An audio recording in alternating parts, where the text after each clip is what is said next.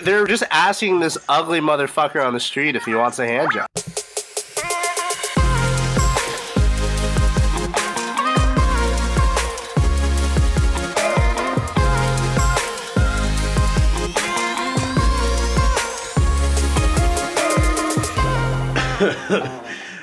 Welcome back to the Balls, Buckets, and Bowl podcast, everybody. Glad to be back. Joining me for his special birthday, Derek Neeson. How does it feel to be 21, man? Oh, man, 21 again. Oh, my God. Well, dude, birthdays are pretty lame once you get out of college, people, but it's been a good day. Glad to be back. And again, back in the house, Ryan Lim. How you doing, man? Good. Derek, you're 24 now? 25, dude. Oh 25. My God. What was the price of a gallon of gas? Was it like or? Oh, God. All right, people. So we're going to talk all sorts of sports today. So we're going to just try to get into some rapid fire little topics. So let's get into it. NFL. Haven't really talked on it too much, but in the last podcast, but still relevant. Aaron Rodgers done for the season. Brett Hundley just looked awful in replacement. Completed less than 50% of his passes, only 87 yards, an interception, had one rushing touchdown.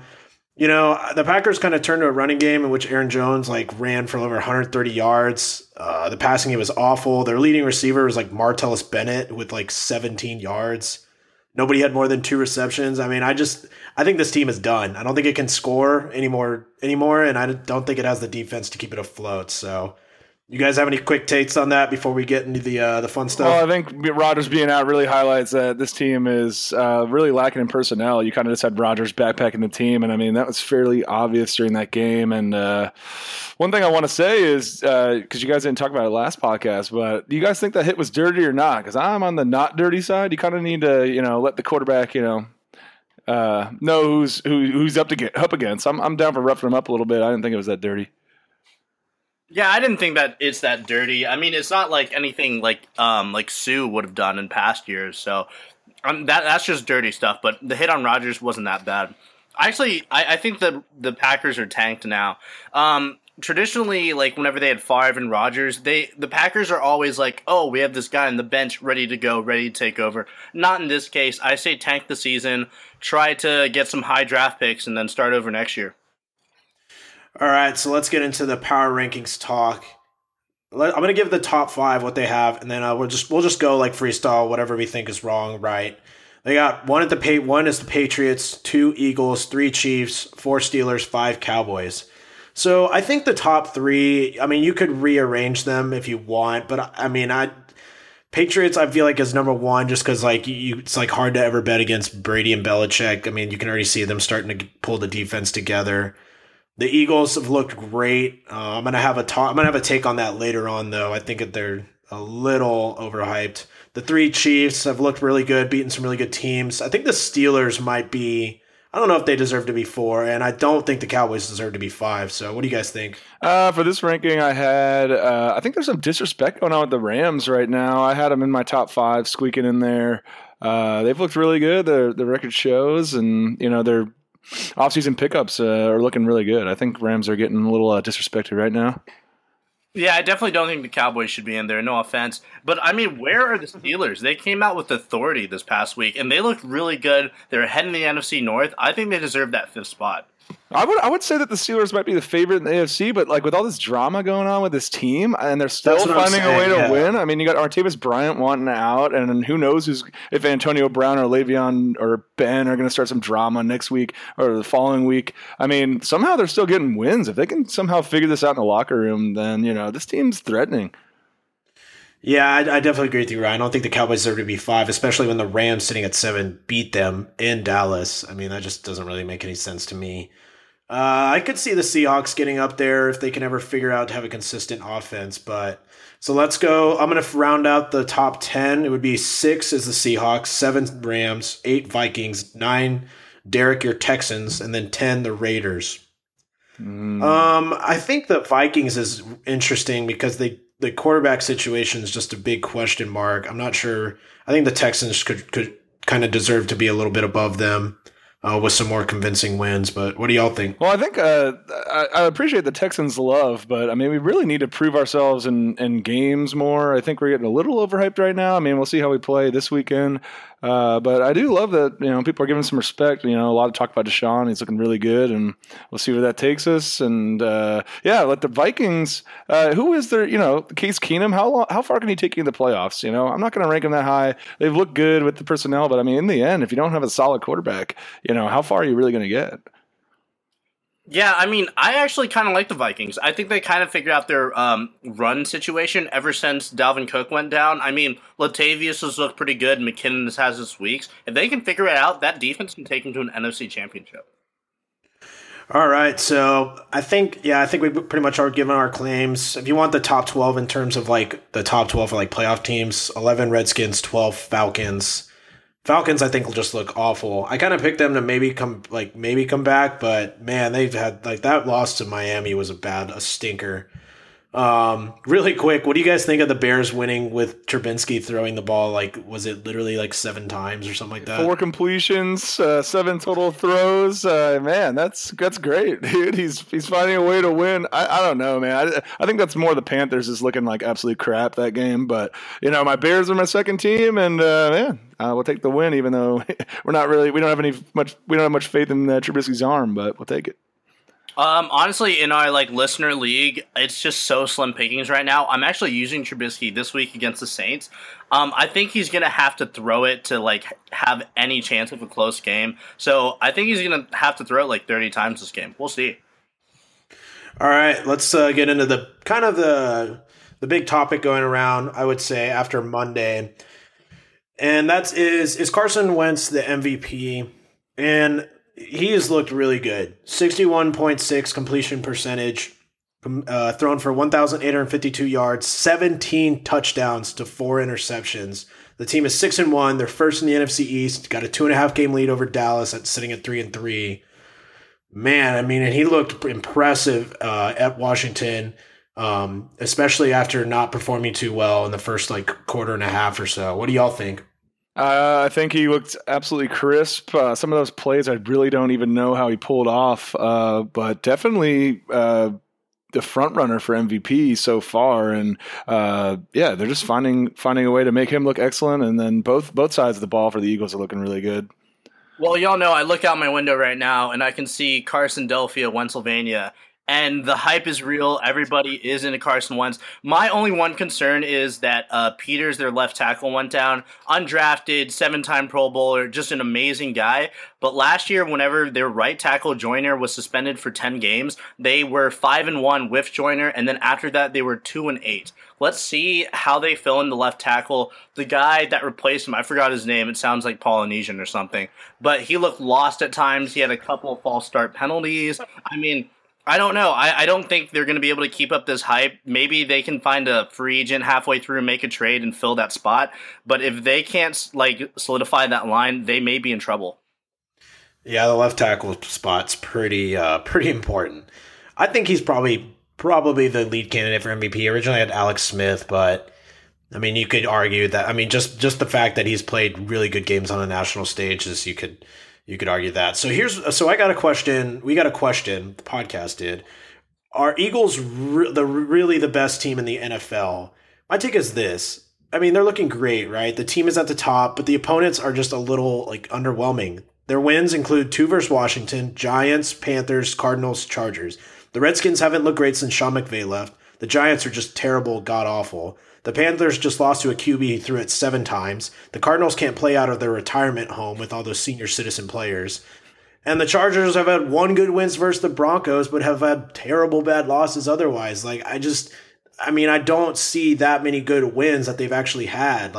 Granted, they played the Chiefs pretty close and nearly won at Arrowhead, but to see them as the best team in the NFL, I just don't see that. What do y'all think? I mean, I think you're right. They haven't had the most impressive of wins, but they have the best record in the league right now, and I mean, all the top 6 or 7 teams. There's pretty good parity in the league right now. I'm curious to see once the games get a little sloppier in terms of cold weather, snowy and all that stuff. See how it goes down. But as of right now, I mean, I guess you can't really argue that they're at least top 1 or 2 in the league.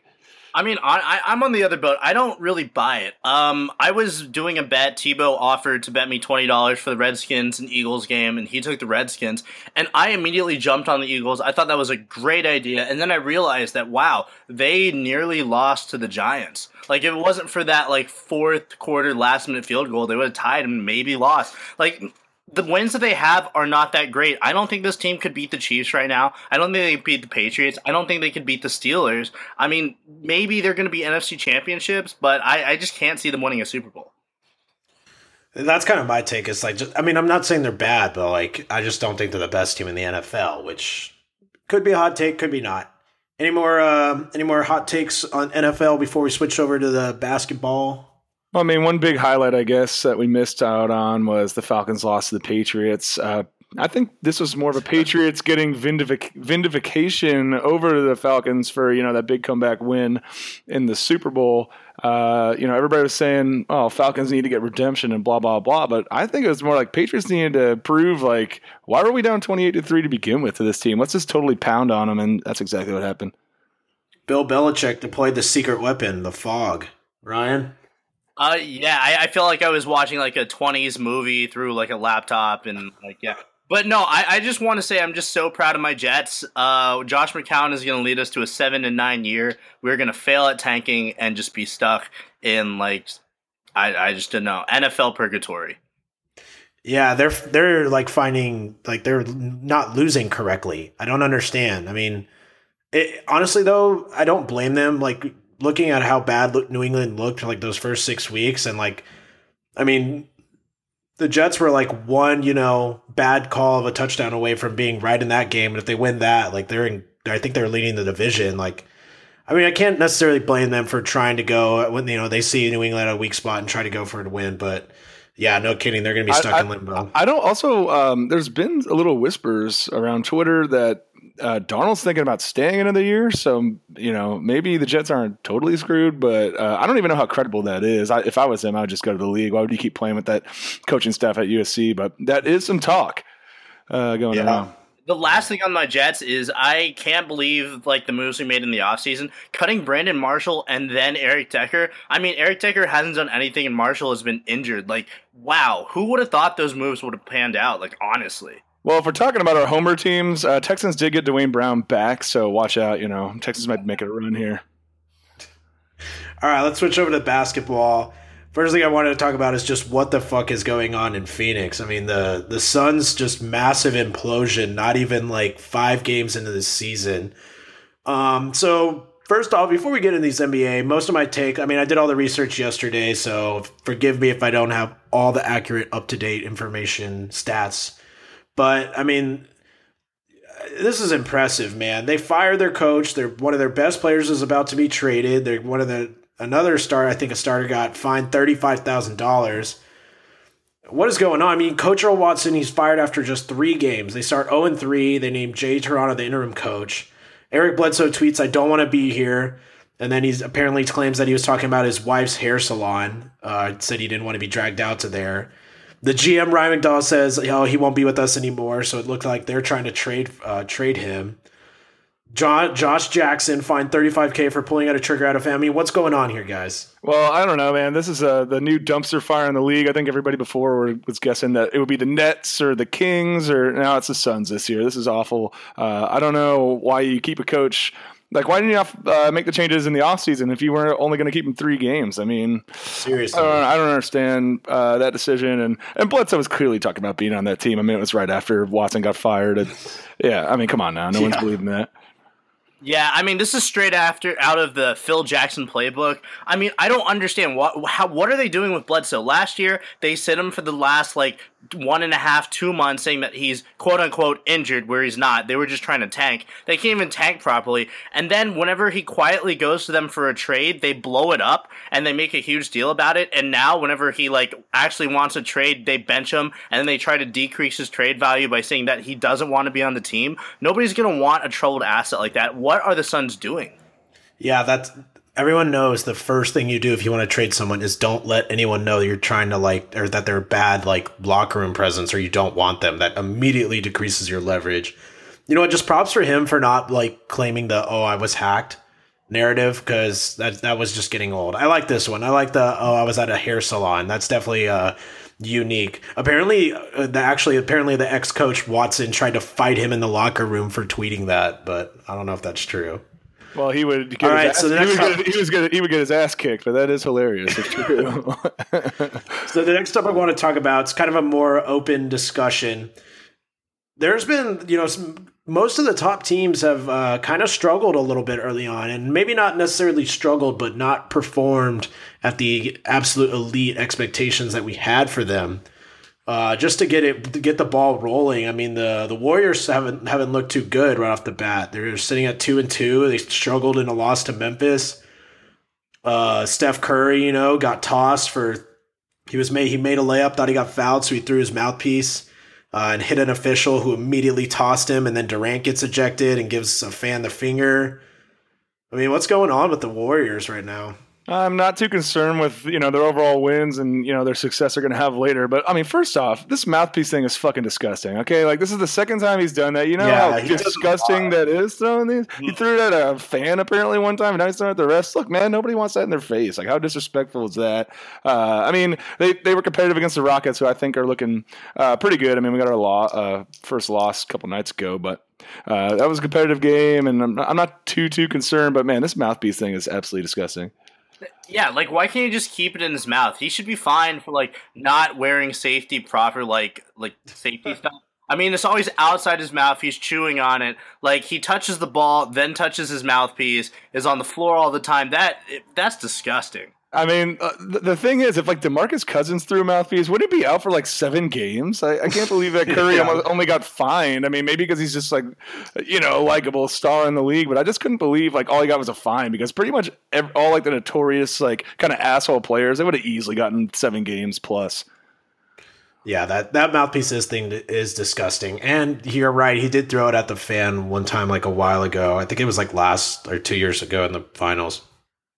Next team I want to talk about is the Cavaliers. So, D Wade goes to the bench, and I think it was a good move. But, like, as of Tuesday, he averaged 5.7 points per game, 2 rebounds per game, and only 3.3 assists per game. I mean, I think it's the right move. He wasn't looking good, and I think he knew it. And honestly, though, props to him for asking to be sent to the bench and not making a big deal out of it. So, looks like J.R. Smith will go back into the starting role. And I think it'll probably work out better for Wade because he'll be still a nice scoring option off the bench, assuming he can get his legs back under him. But, the Cleveland's, as of Tuesday, they were 2-1. And really the reason I kind of put them under this struggling tab is they had a pretty bad loss to Orlando, who I think lost to your Nets, Ryan. So Ryan, what do you think about that? Orlando actually beat us. It was a heartbreaking, like, last-minute shot by Evan Fournier. But I don't know. I like LeBron at point. It's fun to watch. It's not sustainable. Cleveland needs a point guard. They need LeBron's presence around the rim. And honestly, if they don't get Isaiah or somebody else to fill in that spot soon, I think the Cavs may be in trouble.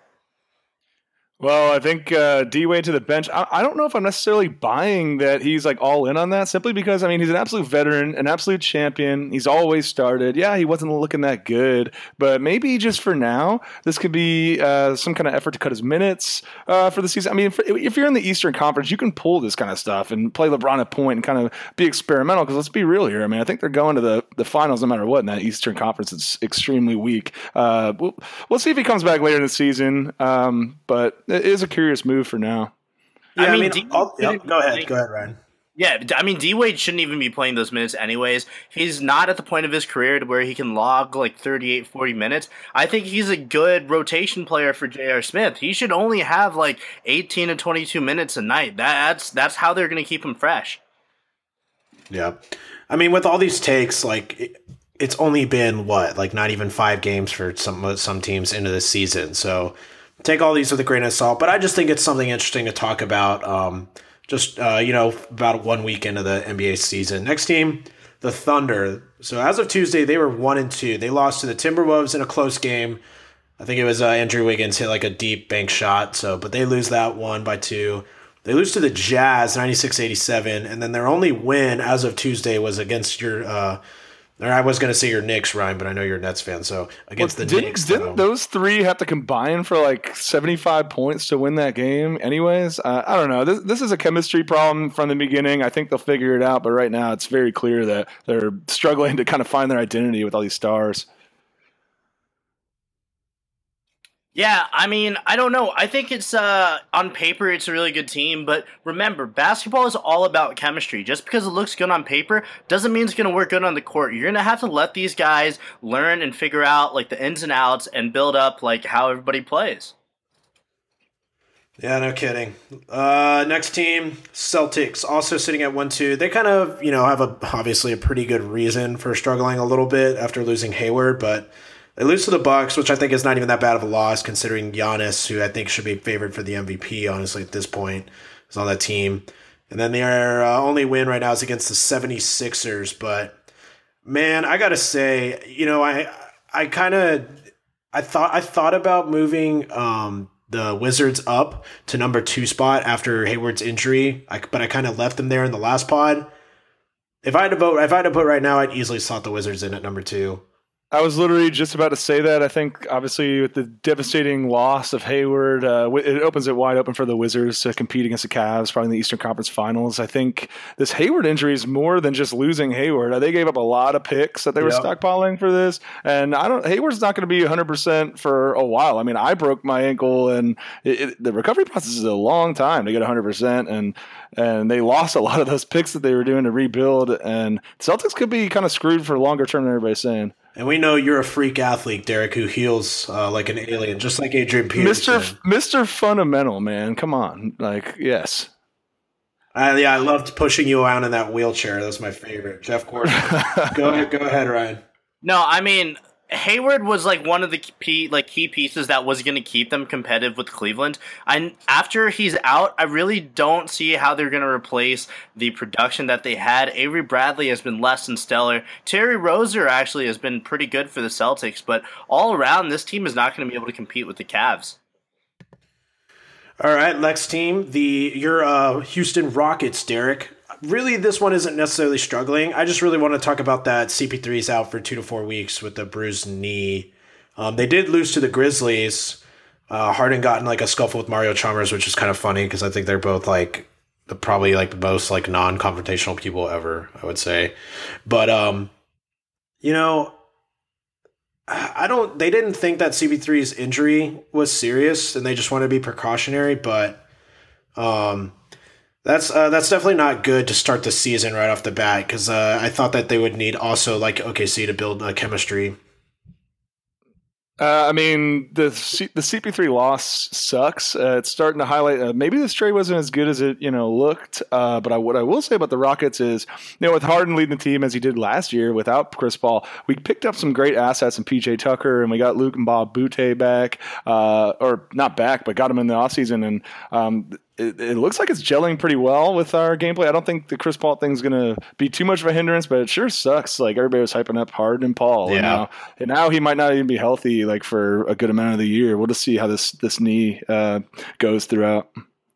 I just want to say a shout out to my friends Scott, Dan, and Nick who bailed on me. I was actually supposed to go see the 76ers and the Rockets play tonight, but everybody bailed, and I hate them. But I think the big thing to talk about is the Trevor Ariza injury. I mean, not only is Chris Paul not going to be back for a while, they lose a key offensive piece in Trevor Ariza, and then you got that Muhaba that guy. Good one.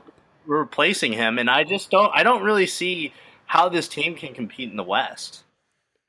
Reminded me of freaking Roger Goodell, Mariotto. How do you say his name? Luke Mute. Yeah. Good piece, man. Well, Ariza is super underrated. That's definitely going to suck. Hopefully he's not out too long because he's definitely a key piece. Props to the Grizzlies, man. They're showing some heart considering they weren't even favored to make the playoffs. Good wins against Houston and the Golden State Warriors. They do have heart, man. I mean, that could get them an 8th seed.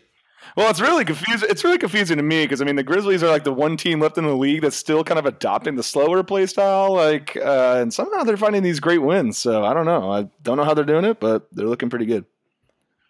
I really hope they lose. I hate watching the Grizzlies in the postseason. Oh, grindhouse, this and that. Dude, you have Zebo, Gasol, and Mike Conley. Probably the three most boring players on the court. Not off the court. Zebo is probably my favorite off the court NBA player.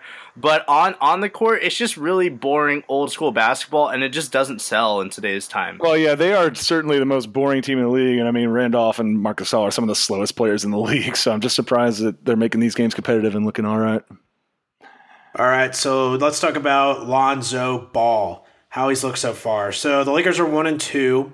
Ball's averaging 13.3 points per game, 9.3 rebounds per game, and 8.7 assists per game off of 34 minutes a game. I think he's looked pretty good. I mean, just off those stats, I mean, he's putting good numbers in most offensive categories, and I think he's a great defensive rebounder. Out of those 9.3 a game, 8.3 of them are defensive rebounds. He struggled playing against Patrick Beverley, but I feel like most guards have trouble against him anyways. But people kind of want to see him to be more aggressive and shoot more, but I don't really necessarily agree with that. But what do y'all think about how he's looked so far? Lonzo has looked awful once, okay once, and amazing once. So we'll see how it goes throughout the season. I will say that, yeah, he doesn't really have the shot mastered yet. But, man, if he starts getting that to fall more consistently, this will be kind of a big threat, especially if he keeps putting up near triple-double numbers. He's looking pretty good so far. Yeah, I watched the game 2 days ago, and I think he attempted something like 5 3-point shots, and they were all just super awkward. Everybody talked about how weird his shot looked. Not as bad as Markelle Fultz's looks now with his injury or whatever, but dude, I don't know. He's going to need some type of perimeter game to make him viable in the league, especially with the Lakers. Yeah, pretty much if you're going to be in the league now, you need an outside shot. It is hard to win if you cannot make open 3-pointers. I kind of agree with you, Derek. He looked bad. He looked bad against the Clippers, against Pat Beverley, but he still had 9 defensive rebounds, like I was saying. Still had a couple assists. That one was definitely not a good one. The Suns, it obviously put up what was it? Put up 29 points, nearly got a triple double, but it is the Suns. The Pelicans one, which was the one I thought was a little more impressive. You can see, I think this might have been the game you're watching, Ryan. 0 for 5 from 3-point range, only made 3 out of 13 field goals, but he still had 8 rebounds and he still had 13 assists. And I just think, the player I think I compared him to was Jason Kidd, and he's a passer of the ball first and tries to get people involved. And I think. I like to follow Colin Cowherd, who always basically puts up a LeBronzometer. How likely is it that LeBron's going to go to LA? That is something that's good to see out of him, is that he's willing to share the ball. So, first off, do not compare him to the net legend Jason Kidd. I just want to say that. But no, honestly, I think Lonzo Ball is a little overrated. I don't think he's going to be Rookie of the Year. If it's not Markelle Fultz, I think we got to give it to De'Aaron Fox, who, if they actually move him into the starting rotation, he is a beast. In the minutes that he's been getting, he has been putting up solid numbers, and he also dated B-Ty's ex-girlfriend, a Houston native. Well, don't sleep on Simpson, man. I think that he is a really good shot at getting Rookie of the Year as well. He's putting up some good numbers. Fultz has that shoulder injury right now, but maybe he'll come back and look really good too. Speaking of awards, man, I said he was a dark horse, and even when I said that, I was I don't even know if he is considered one or a long shot or whatever. Giannis is looking really good. He's averaging 36.8 points per game, 10.8 rebounds a game, 5.3 assists per game. This guy is a monster. If this guy could ever get an outside shot, oh my Lord. I don't think I've ever seen a player get so much better every year. This is absolutely crazy. I don't know all the Bucks roster. I'm pretty sure it's not the most stellar thing in the world, and he might have to kind of back the team. But my God, his stats are ridiculous. He looks like an absolute beast on the floor. Yeah, I chill on the stats for a little bit. I stole it from a certain 4-letter network, but they were talking about the 3 players to start off with a triple-double in the first 4 games of a season, and it was Oscar Robinson, the Big O, the Greek Freak, and some guy named Hambone Williams, who got his nickname because somebody just yelled Hambone, and he turned around and acknowledged them, and everybody just called him Hambone for the rest of his life. So I would chill out on that. It's a hot start, yes. Can he keep this up? Probably not. Over the span of a season, I think he's going to be really good, but you got to wait for other people to catch up to him. I mean, all I know is that he can pretty much get to the hole against anybody like whenever he wants to. Like when they played against the Cavs, I mean, nobody could stop him. If he wanted to get to the hole, he was going to get there. The only problem is like he just does not have like an outside shot as of yet. But I don't know, man. If I'm gonna be in Vegas in a couple weeks, and best believe I'm betting Giannis to win the MVP.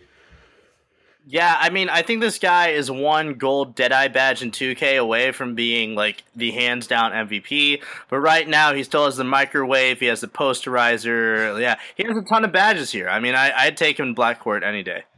All right, any more NBA takes before we get into baseball? Nope. All right, let's talk about the World Series. Obviously, we're talking about this after Game 1, in which the Dodgers won 3-1. Bunch of homers. Kershaw looked pretty good. Struck out 11 hitters in over 7 innings. Held the Astros only 3 hits. It was a hot game. Over 100-degree temperature. Apparently, it was like higher than both of the Game 1s of the previous World Series combined. What are y'all thoughts so far in the series after 1 game, and who do you think takes it? Derek, as a Houston native, I will let you have the floor.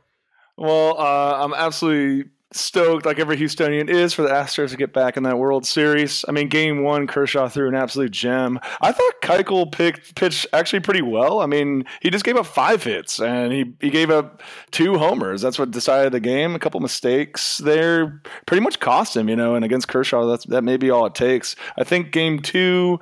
we're watching it right now. It's top of the first. I think with Verlander pitching here, if we can somehow steal a win in LA and get 3 back in Houston, I mean, we have a decent chance at taking this. So I'm not counting them out just yet. I think, we'll see how it goes, but go Stros. What's your prediction?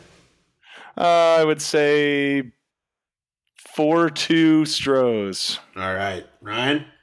Yeah, okay, so the Kershaw matchup, that's an automatic loss for any team that faces Kershaw. I know he's had his postseason woes, and he's given up 8 homers over 20 innings pitched in this postseason, but he came in with an ERA of like 2.55. Dude, the guy's just stellar. You have to rack that up as a win anytime he's on the mound. My concern with the Astros is if they don't win tonight, it's going to be very hard for them to get back into the series. Justin Verlander's been amazing. He has a 1.88 ERA since he's came to the Astros, 9-0, won every single game he's pitched. But the thing is, he's not at home. The Astros are typically only good at home. They're 6-0 in the postseason at home, 1-4 on the road.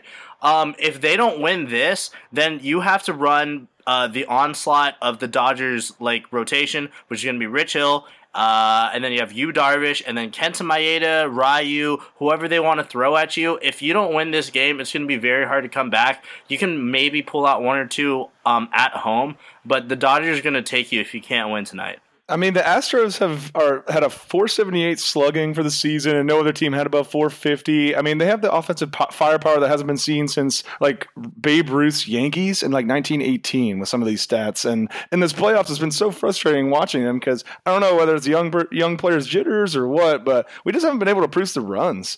They look like a different team right now, and hopefully they start heating up the bats. Yeah, no, the confidence is shot with the Astros. I saw George Springer out there hacking at baseballs, looking like our IM softball team, and it was honestly embarrassing. That guy was like an all-star center fielder. You can't do that. You just need to calm down. I know it's been a while since y'all been in a World Series, but seriously, it's time to nut up or shut up. Ryan, I know what you're talking about. I played pretty good out there on the safe softball field. What's your prediction? If they win tonight, it's gonna be 4-2 Dodgers. If they lose, then it's gonna be 4-1 Dodgers. Oh, damn, he's calling it quick. No confidence, no faith. I will say, you should feel good, Derek, because you guys got the Kate Upton advantage, and Justin Verlander's pitching. Best believe she's going to be there, and There's something about when she attends those games that just makes him go lights out. Don't forget about the Justin Verlander and Kate Upton nudes in the mirror. We got the nude power on our team. Let's go. I think if he doesn't win, he doesn't get laid. So, yeah. Now that's the motivation.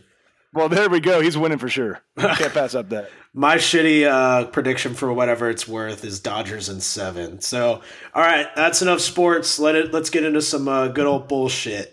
All right, so we thought we would we were going to rank them or give a list, but we're just going to say how many we have. So we are going to name the top trigger words of 2017 or just whatever, if we have them. Who wants to go first? Any takers? Well, I only have one, and it's a phrase, and it's just chill out. Like this. No one ever chills out when you say chill out, man. And I'm guilty of this too. I say it a lot, but even guys and women, if you say chill out, you're just going to make things worse. Everybody gets triggered by that, and they're never going to calm down. I mean, how many times have you guys seen that? And I mean, I'm definitely, if someone says that to me, I mean, you're just making it way, way worse. So, yeah, definitely a trigger phrase for me there.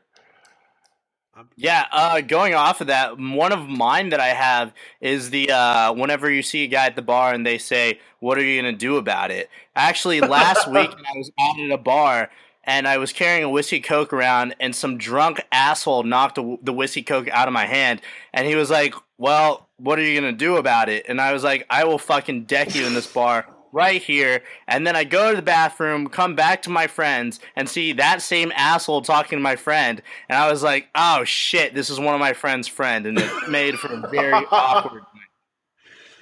Did you still were you still pissed off, or you trying to laugh it off and maybe he didn't know it was you? No, he couldn't. He realized that he couldn't run from his problems at that point, so he just was very apologetic for the next 2 hours. That reminds me of one of my college phrases, like, "You really want to take this outside, bro? In front of all these people? All right. See ya." I don't know. Yeah, it just reminded me. I said that all the time in college. Sounds like Flanagan. My top trigger word is kneel. And that you know exactly why. I don't know what it is, but kneeling has set off all of America into this crazy want to beat the shit. Everybody go on Facebook to give their opinion. Everybody give everything. And man, has it been something else to see. All right. Next bullshit topic. Derek, I will lean on your expertise for this. What is the best technique to drink for day games? I was thinking about this for a while, and I think I'm going to come down to, I personally love, and I'm not even sure now that I'm turning 25 today and I'm getting, old man status, but man, back in the day, power hours were the best way to pregame for a game. You're drinking 7.5 to 8 beers in an hour. By the time you hit the tailgate, and you're ready to go, you're ready to party.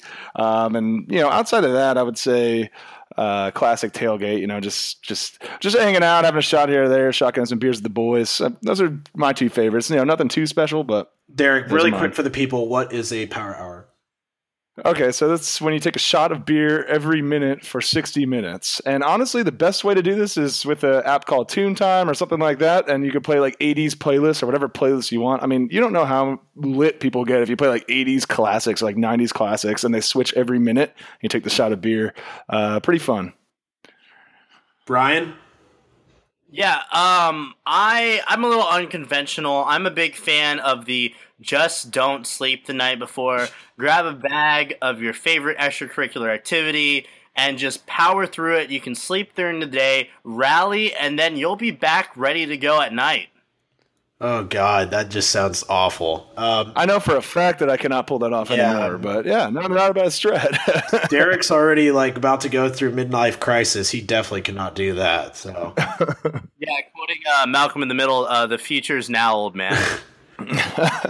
So yeah. I would say my technique is obviously because if it's a day game, you're going to be out in the sun, whatever. Put on some sunscreen, drink a lot of water, all that goody stuff. But in terms of drinking, definitely go with something that you're going to get a good buzz, but not blackout and then pass out in the afternoon and then not make it tonight, like you were saying, Ryan.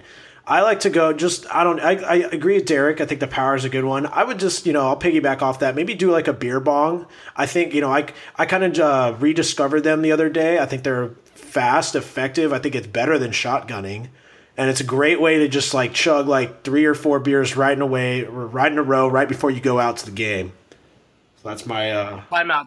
How does one rediscover beer bonging? Were you just walking down the street and like you were like, "Oh God, I haven't done that in years. How come nobody told me about this?" I mean, it wasn't a street, but it's pretty much right. All right, guys. Anything else before we get out of here? Got a little time.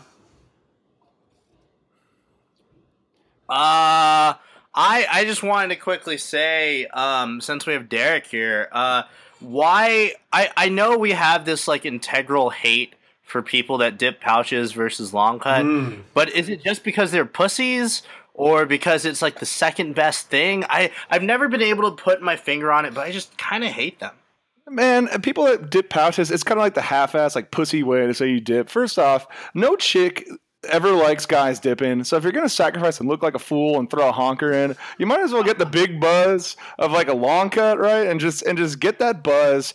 If you're doing the pouches, you look disgusting and you're getting nothing the same as long cut. I think people that are just doing that don't understand the true art of dipping, and man, just pathetic pussies. Any thoughts on this, Joey? I mean, as a person who's never dipped in my life, I have no thoughts. But that shit's disgusting. So I don't know how y'all do that. But all right. So before we get out of here, the podcast. Another announcement I should make at the beginning. The podcast is now available on SoundCloud. So for those who would rather listen on that, it's the same thing. Just the BBB Podcast on SoundCloud. So follow us on the BBB Podcast on iTunes. Give us a fat 5-star review on right there on iTunes as well. Follow us on. I'm fucking this up. Sorry. Follow us at the BBB Pod on Twitter. Enjoy the World Series games. We will be back for Derek, Ryan. I am Joey. See you later, folks.